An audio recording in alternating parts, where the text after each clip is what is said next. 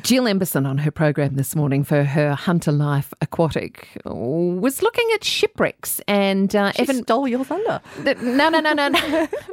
No, we've got more than enough shipwrecks to share with everybody around our hood. She was having a chat with Evan McHugh, who is the wonderful author that we met when we did the outside broadcast from your place by the harbour earlier in the year. And he's the shipwreck man. Oh, yeah. He knows it all. I'm so impressed with him. You found a good one. Why Newcastle, though? Why do you think this particular little place was so fraught? Because not everybody was trying to get in here. Some of them were just trying to get past. Yeah. Combination of a few things. It was a narrow entrance to the harbour. Nobby's wasn't attached the way it is now. So they used to try to sneak through. Yeah, and a big problem with a lot of the sailing ships is that Nobby's used to block the wind. So when you block wind into your sails, sailing ships don't really work that well. Yeah. So that would in layman's sense. terms, yeah. So if you don't have wind in your sails, you lose control. You lose control and you're in deep doo-doo. You end up on the oyster bank in that case. Yeah, and some of them would try and sneak in between Nobby's and the mainland, which was just, I think it was like a little bit of a washing machine kind of thing. It was just water going everywhere. So that's when Governor Macquarie in 1812 decided that he was going to lop the top off it, about 26 metres I think it was knocked off the top of it, and then he built a wall. I love Newcastle's shipwreck history. Not all of it is tragic. There have been, of course, many lives lost around the coast and in our harbour, so that's sad. But not all of them have ended in tragedy. No. Some of them have had quite humorous stories attached to them. But I think it is just such a rich and fascinating part of our history. I like to think it shows sometimes the best of the human race. You know, people went out there and rescued, put their lives on the line constantly to make sure that people on these ships were safe. And still do. You know, the equipment might have changed a little bit. But I tell you what, the weather hasn't got any less fickle. No, and it would seem that we've always been home to the East Coast low. It's just only over the last few years perhaps we've come to understand and fully appreciate giving a name to it. Yeah, and predicting it a little bit more and being able to prepare for it. I think that's important. Deb Mostello joining me from the Newcastle Maritime Centre for Local Treasures today. And you've got a chunk of one of our ships, the Adolphe. The Adolphe. Come on, what do you want to call it? 048, we'll make up our minds by 2:30. 048 799 1233. And here's a little part of Evan McHugh from Jill's program this morning. The Adolphe, which is one of these big, beautiful four-masted sailing vessels, a French-built and crewed vessel. It too was trying to get into the harbour and once again got caught in the crosswinds and cross currents. And was wrecked on the oyster bank as well. She was actually under tow there were a couple of tugs that were actually towing her, and the conditions were so rough that they couldn't actually succeed in getting her out, and so she was swept onto the oyster bank. She actually the Adolphe landed on the wreck of the Colonist, which is one of the things which is extraordinary. It's a bit like some of the sort of areas in Britain where there's so many wrecks that you can mine down through layers of shipwrecks. Double-decker wrecks, triple-decker wrecks. Triple-decker wreck, because in fact she hit the wreck of the Colonist, but where it finally sank is actually on top of the SS Wendouree, which sank in 1898, and the SS Lindis that was lost in 1899, which gives you an idea of just how many wrecks and how treacherous that entrance could be. Once again, the Newcastle lifeboat came out, huge seas that they went out in, and it took them 2 hours, and they rescued all 32 of the crew.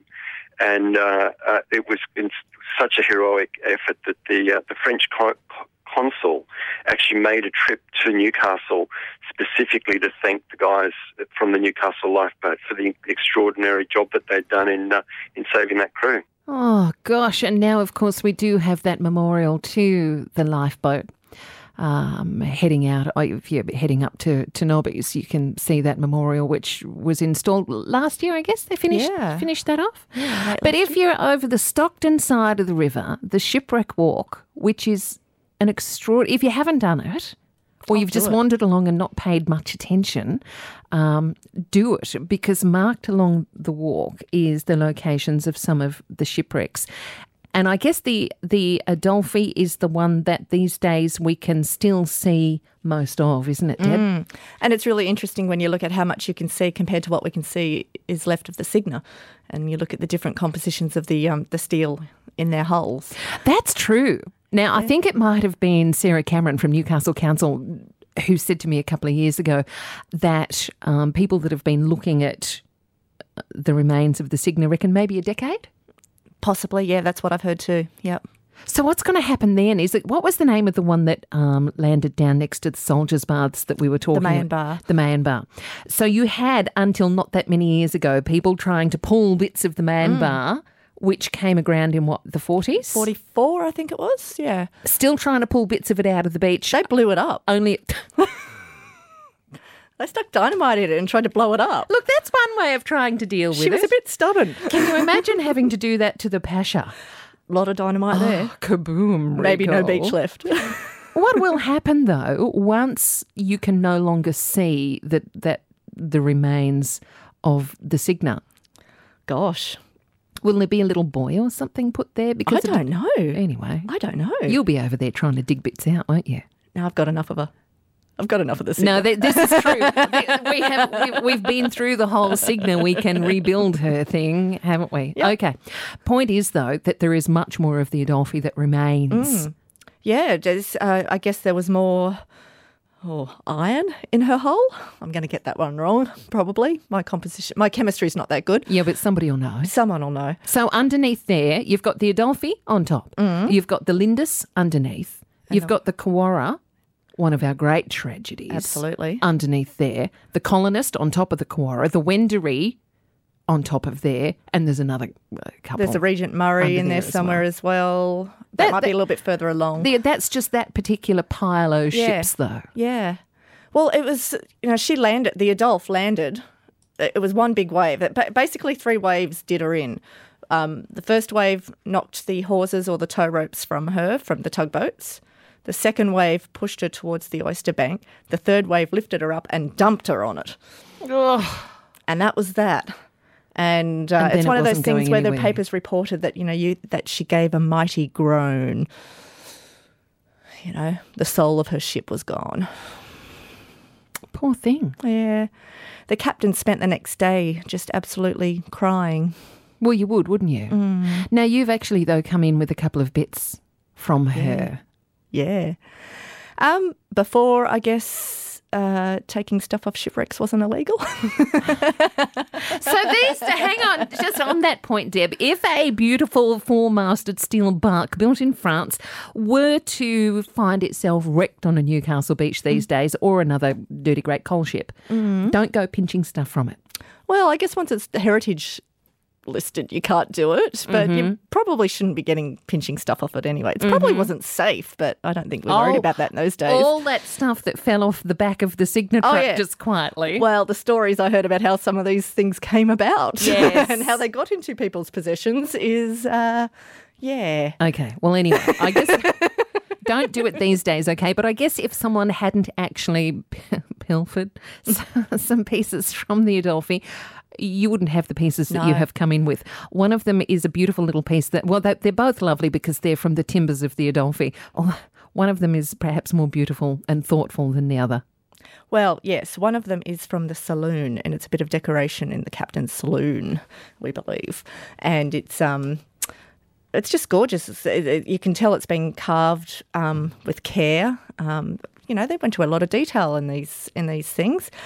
And the other piece is an ashtray that was carved much later from wood that was actually taken. They think it might have been a handrail of some description. It's teak, so it was... Okay, but someone's taken a piece of the teak from the Adelphi and turned it into an ashtray. Yeah.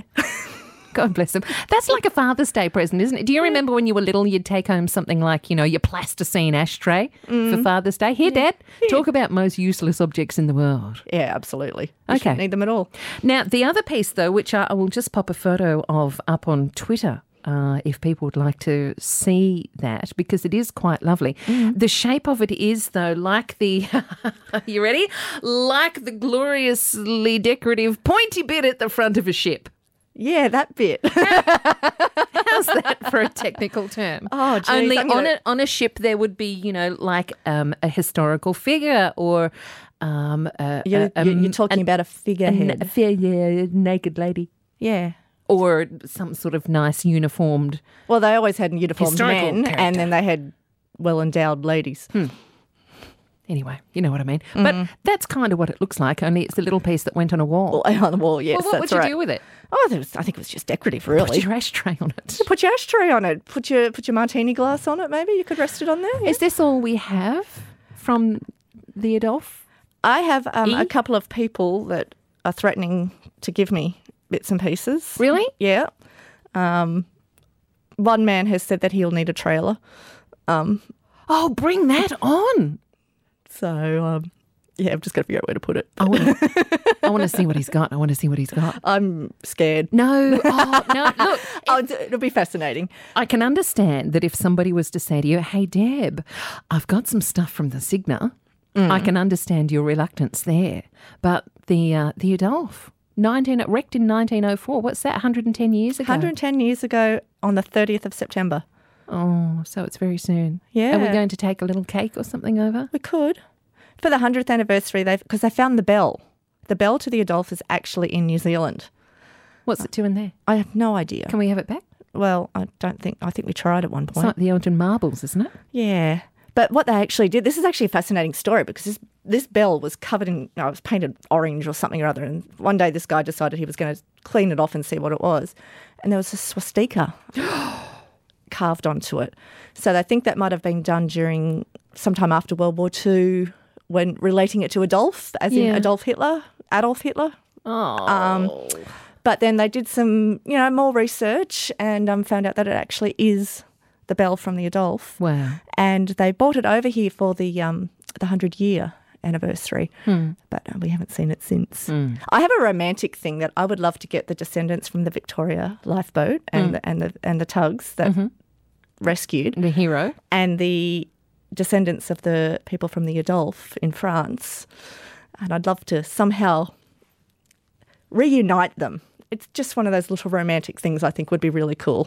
Why can't we do that? We can do that. Well, Can I we was do that? thinking at least Skype. We could take the show over. We could do an OB from Excellent. France. We can do I that. think that's a grand idea. Just having a dig around on the interwebs as well, Deb. My guest is Deb Mostello from the Newcastle Maritime Centre and talking about the Adolphi or the Adolf shipwreck. Here at 12:33, a photograph that's held by the State Library in Queensland of the ship, reasonably recently wrecked, I would suspect. There's a couple of people still standing on it. Seas are calm and it's obviously been there for a little while, but it's still intact. The masts are still up. And, oh gosh, when you think about that steel skeleton that you still see there today, it's pretty sobering, isn't it?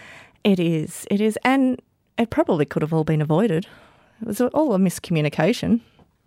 The Adolf was supposed to go to Sydney. No one got the message to them. So it wasn't supposed to be coming in here at all? The original plan was, and the captain of the ship waited out to see because J&A Brown was supposed to send their tugs out because each coal company had their own tugs. Yeah. And the J&A Brown tugs never came out. So after a couple of days, they finally relented and said, okay, well, the Hero and the Victoria tug from Fenwick's, I think they're from, would bring them in. And then, well, you know what happened next. Okay, So- and she remains there to this day. Yeah. And it's pretty cool to go there. I don't know whether you've seen some of those pictures of the, the boys in the 50s and 60s fishing off her. Yeah. They're pretty cool. Yeah. Look, it is. There's a whole lot of romance that goes with shipwreck. even though so often it involves tragedy. Well, this one was very fortunate. Yeah. Only the ship was lost. Yeah, indeed. Okay. So it's part of the Shipwreck Walk, which is built on top the breakwall over there, breakwater. It really is a shipwreck walk. It certainly is, because most of it is built on piles and piles and piles of shipwrecks, so you can do that any old time. But it's a wonderful tale, sad tale, that it never made it home. No. Thank you for bringing in some of the bits. Now, that bloke who reckons he needs a trailer to drop off some stuff, have you got his details? I do. Yeah? Yeah. I think there's a story right there. We might. Do you know if he likes cake? Oh, I think you could probably sway him. Who doesn't like cake? We might have to go and find out a little bit If more not, about I'll have that. the cake. What's on at your place at the moment? Oh, we're in the middle of doing a little bit of a revamp. We've got a big immersive theatre about to go in, well, not a big one, but an immersive theatre where we're going to, Jeff Julian from the University of Newcastle is actually working on a back then, now and the future of what Newcastle was going to look like. So Okay. it's going to be pretty specky. Immersive, not submersive. Not submersive, Okay, no. because that would be bad. Probably. All right. I look forward to catching up with you again very, very soon. Thank you for bringing a couple of the Newcastle Maritime Centre's little treasures in to share with us. It is lovely to see that there is more than just a little bit of the steel frame of the Adolphe that remains in Newcastle.